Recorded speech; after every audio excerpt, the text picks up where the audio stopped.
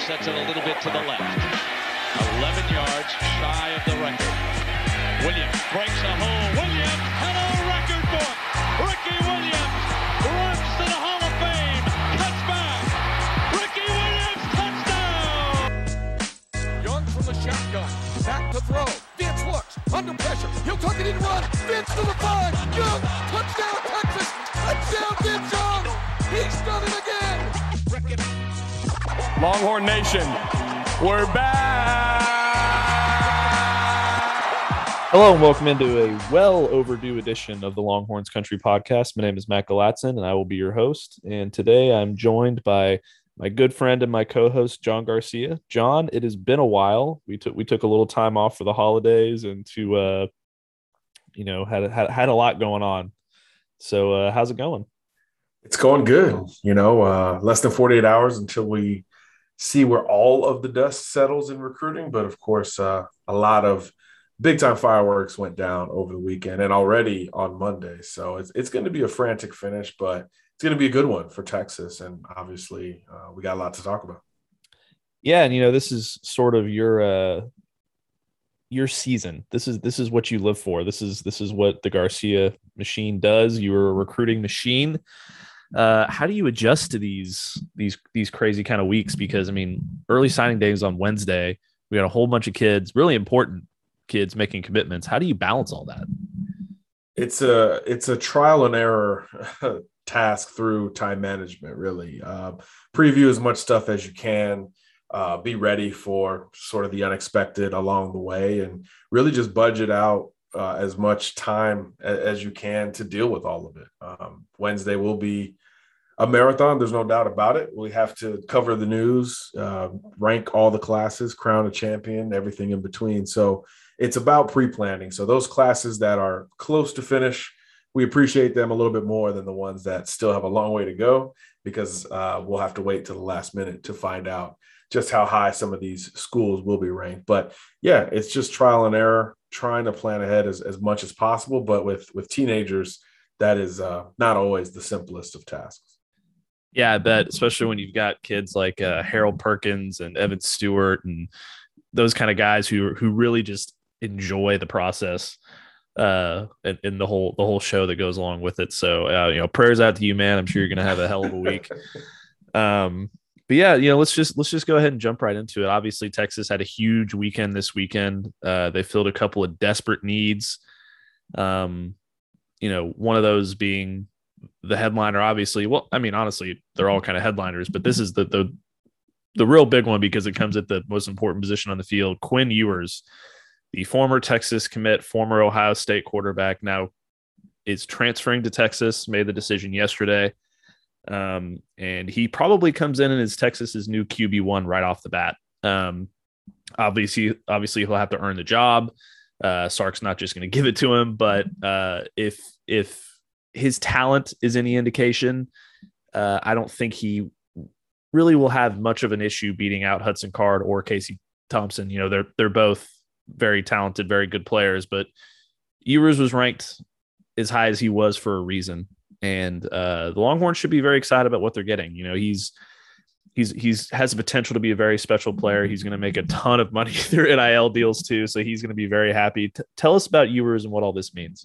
You mean a ton of more money, of course. Right. Yes. Yeah. Quinn Ewers is killing it right now at the bank. But when it comes to quarterbacking, he's just got a special arm. Sometimes we say that casually, and sometimes we see a Quinn Ewers and it's really not hard to scout. The ball jumps off of his hand in a different way. He's compared to fellow Texan Matt Stafford by many, and you could see it, right? Big physical kid, multi-sport athlete, good athlete, but really it's about that right arm. That trigger is absolutely special, and it's a unique situation, right? We haven't seen him play for real in over a year. We're talking about the Texas high school state title game last December against Austin Westlake and Cade Klubnik. That's really the last time we saw Quinn Ewers. And even then he wasn't healthy. So we got to see him in the offseason, get healthy, get back in action. And you saw the arm talent. It really never left despite some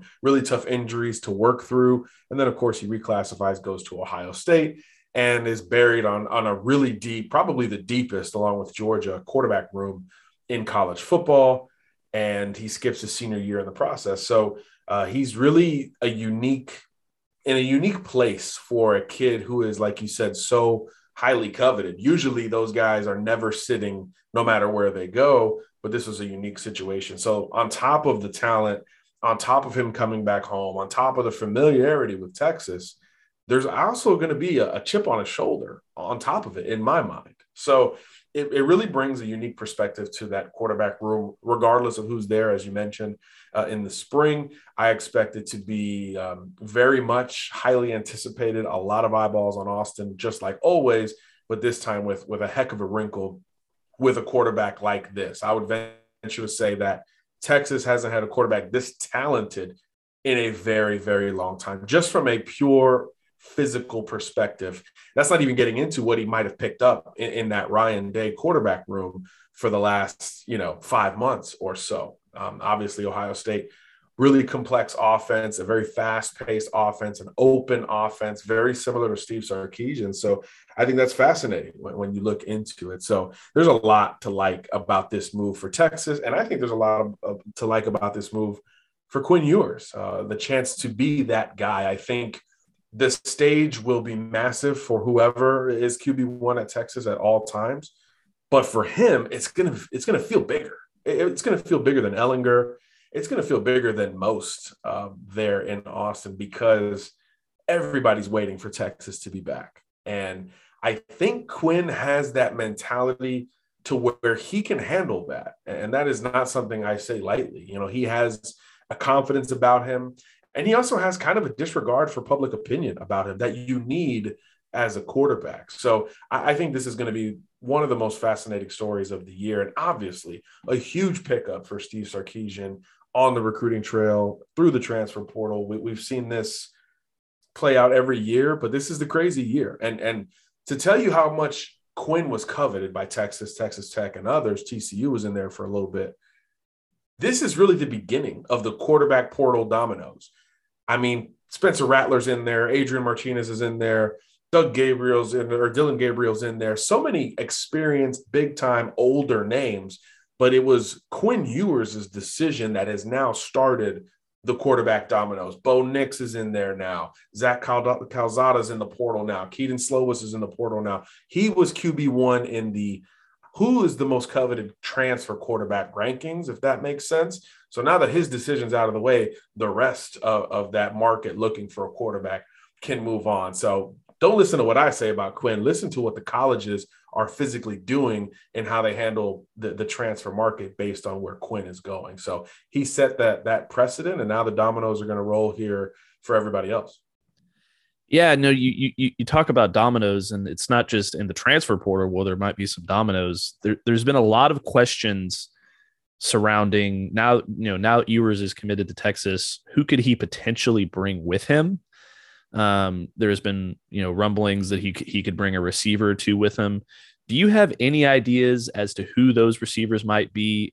And if there's one guy in particular that a lot of people have been asking about, his name is Evan Stewart. Everybody might have heard of him. He has a pretty good connection with Ewers. That he has a big admiration for his talent. They're friends, and there has been whispers of him starting to look elsewhere. In the sense that Ewers' decision will have an impact on him. That doesn't mean he's going to leave A&M. I'm not saying that or anything like that, but it at least piques his interest a little bit. What are you hearing in that arena? Matt, so many eyes are going to be on Evan Stewart come Wednesday, because even before he committed to A&M, and look, A&M's momentum since November has been the best in the country. I think Texas is starting to chip away at that a little bit, and we'll see over the next few days. But even before he committed to A&M, there was a lot of movement in his recruitment, right? Alabama was shooting their shot, LSU before their coaching change. Obviously, Texas was always in the game, considering that was his initial commitment. Florida had buzz early in the fall. So Evan was already contemplating living at and working through different programs, different locations, different coaching staffs, all of those things. So he was already formulating all of those while he sat out the back half of his senior year of high school. And if there's two things I know, is that especially in Texas, in the big metro areas. So obviously Quinn, Dallas, Houston, where Evan's closer to, all of that. There is a connection of like perspective with these kids, with the trainers, with the 7-on coaches, with all the folks who are kind of in between recruit and recruiter in college football. There is a perceptional ideal that they want to follow. And typically a high influence kid wants to play with another high influence kid. And when you look at this class of 2022, from a tangible standpoint, Evan Stewart is the most marketable kid in the class based on social media, right? However many million TikTok followers, 500,000 Instagram, blah, blah, blah. Quinn Ewers is probably number 2 or close thereafter. So if you talk about NIL and business, which really, again, it's going to piss people off who listen to this, who want, the purity of the game and, amateurism, all that crap. It's going to piss those people off, but that is important. That is truly happening right now. These kids are going on visits and getting educated on NIL as much as they're getting educated on scheme and position fit. So when you start looking at those things, I think that's going to matter. Couple that with what Xavier Worthy just did from a on-field perspective and from an NIL perspective, and those numbers keep going up on his own end at that position. I think those sales, that pitch becomes a little bit bigger for Texas here at the 11th hour. The two quarterbacks I know he was close to are Quinn Ewers and Nick Evers. Evers is off the board to Oklahoma. I don't think Stewart's really considered them in a very long time. So if a move is going to be made away from A&M, Texas now becomes the clear top threat to the Aggies if he is going to make a change. So we'll have to see. A&M has done the opposite with the wide receiver position. It has not been explosive. It has not been productive. And the sell to Evan was, come help us get away from that perception. Come help us turn it around and change.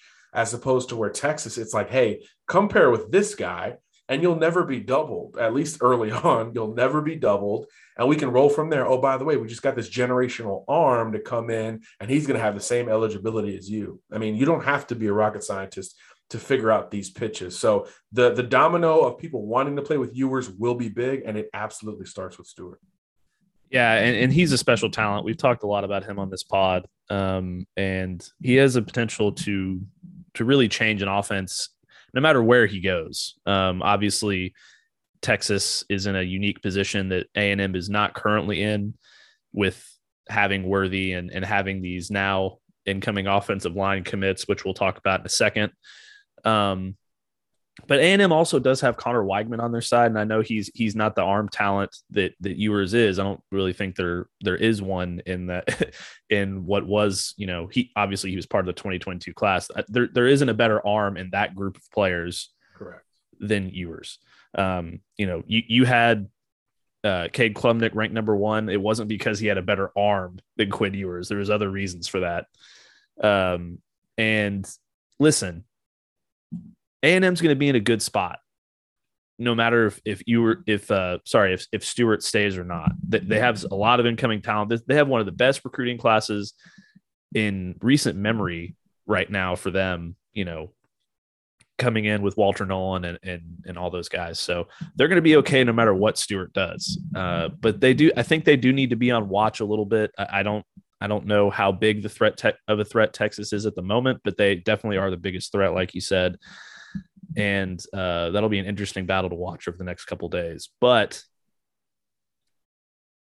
maybe it's not as big of a news as Ewers. We'll say that, but it's some pretty damn big news. And that is what we'll talk about here next is the commitment of Kelvin Banks. This was a thing that we were tracking all the way back to when we were in Los Angeles for Elite 11 together. Yep. And, Banks made his initial commitment to Oregon, and we were sitting there trying to think I don't know where he's going to go. I have a story written for Texas. Well, I also have one written for A&M. Well, I've got one for Oregon, and it ended up being Oregon. And then not 24 hours later, I believe Cam Williams did the same and went to Oregon with Mario Cristobal. But both guys decommitted, and then Texas went all in on Banks as soon as that happened. I mean, they never really got off of him, but when he decommitted, they went full bore and they went after him, and they wanted him to make his decision quickly, and for good reason, because they are in desperate need of offensive line help, and they may have gotten the best one in the country. I think he's rated number 2 for Sports Illustrated for offensive tackles, behind Elijah Pritchett, if I'm not mistaken, but he's pretty close to being number 1. And tell us about Banks. Tell us how he can change the Texas offensive line and what a big deal this is. I wrote about it for SI National this morning. Texas won the weekend not just because of Ewers, but filling really a bigger position of need along the offensive line with Banks and Williams. And Banks is the class of the position really nationally. I think, you brought up Ewers versus Klubnik at quarterback. Well, Ewers is the high ceiling guy. Klubnik is the high floor guy. And we went with the high floor guy because it's quarterback, decision-making, experience, all of that. Banks versus Pritchett is the opposite. Pritchett is the ceiling guy. Banks is the floor guy. We went with Pritchett because of the long-term play and how the game has moved in terms of spread offenses. Banks is ready to go right now. If we had the same thought process at every position, Banks would be the number 1 offensive tackle in the country. And he may still end up there when we finalize in January. Really want to see Banks work at the All-American game later in December into January. But before that point, this is a polished, legitimate blindside protector. And there's only about 4 or 5 in this entire class. And really Banks is where that conversation begins from a polished standpoint. 6'5", 310 or so right now, just comfortable in his pass sets, a great run blocker like you would expect a big physical Texan to be coming out of high school. Look, Mario Cristobal, that Oregon philosophy started in the trenches on offense. We all know Mario's history as an offensive lineman himself. And this was really his guy in this whole class. I would say that was the first true priority. And he got him, but obviously things change in recruiting. And he went off to Miami, and that really opened the door for Texas and Texas A&M. And Banks had started to look around really over the last month or so. But really, Texas was always the school for him. That was always kind of the default, the dream school, whatever you want to put on top of it. He just almost needed a reason to not go to Texas. And as the cycle went on, those reasons, became less and less until he actually committed on Saturday. So this is a special prospect. This is another kid who has a gravitational pull like Quinn Ewers in terms of influencing others, in terms of kids wanting to play with him. And this was a big win for Texas, not only in filling that positional need, but head to head. We just talked about A&M is going to have, the best class they've ever had in the internet recruiting era. They're going to have the best class maybe in the country before all is said and done. So any head-to-head win with A&M is a very, very big deal, especially coming off of that 5-7 season. It shows you the power of Texas, the branding, and the momentum, how it could be truly real on the recruiting trail. And it's a Texan on top of that. So it's like another point of emphasis. It's another asterisk or feather in the cap in that Kelvin Banks recruitment. So this is a huge deal. Definitely the class headliner for Texas, if you don't count Quinn Ewers. And they would have been ranked around the same nationally if Ewers was still in that class of 2022. Banks is just outside the top 10. It would have been a conversation to be had for January. So Quinn Ewers aside, Banks is the new Texas class headliner, and you're seeing consistency in the trenches and a class that's built from the inside out. And Texas fans, that's what you want. That's what you want to hear. The offense, the production, throwing the ball, all that's going to come with Sark, right? Almost regardless of personnel. You want to see, especially as you transition to the SEC, you want to see production and talent ready to go right now up front. And Banks is about as good as anyone could have hoped for UT. Yeah, and right along with him, just like he did over the summer with Oregon, Cam Williams, big dude out of Duncanville, also committed to the Longhorns on Sunday. He's obviously a very different type player than Banks, but tell us a little bit about Williams pretty quickly, and then we'll shift to Kobe McKenzie before we close this thing out. Yeah, Cam Williams, bigger, a little bit better, I would say, right now at the point of attack than Banks, probably more of a right tackle. If Banks is your left tackle, Cam's more of your right tackle. I think he's got a guard floor, worst case scenario. So you see a lot of Kyle Flood in particular at Bama, he would work tackles inside first, and then as they get older, start to bump them out. You know, he went through several first rounders at Alabama doing that same thing. I could see Cameron Williams being that guy who starts inside and then bumps outside as he gets a little bit older, a little bit more experience. But another centerpiece in the plan to rebuild from the inside out. And look, you know, 6'6", 350 plus, right? You can't really say much about that in terms of against it. You know, people are either that big or they're not. You can't teach it. His footwork is a little more swift than you would expect at that size, but really he's a point of attack player who I think can play multiple spots on the offensive line. And that's another important element in building any good team, because we know attrition, injuries, roster fluctuation, all of that is important at every Power 5 school these days. Just look at the transfer portal. So another big asset to Texas, and another guy who we thought was leaving the state that Texas was able to bring back to the state. So Banks, Ewers, and Williams, as of a couple weeks ago, all guys that left the Lone Star State, and Texas has now reeled all of them, quote unquote, back home. Yeah. And obviously, two very big positions of need, quarterback and offensive line, and they might not be done along the offensive line either. There's a couple of guys left on the board, Malik Ogbo, Ernest Green. The big one right now is Devin Campbell, also Cam Dewberry to an extent, but he seems like an A&M lock at this point. What are you seeing over these last couple of days with these guys? I know that Campbell's probably not committing until an all-star game later, but what do you see going on with those guys?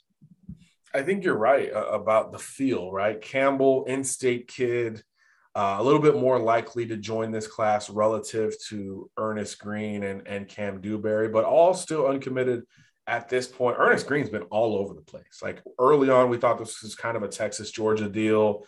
Ohio State got involved. And then here at the last minute, Alabama has really pushed. I think they got the last visit with him. So that one can go pretty much either way. And I agree with you. With Dewberry, it looks like A&M is in really good shape right now, especially, ironically, losing out on Kelvin Banks. That may help them with Cam Dewberry in terms of a profile standpoint. But Campbell, depending on when he wants to announce, is going to be the next big domino on the offensive line.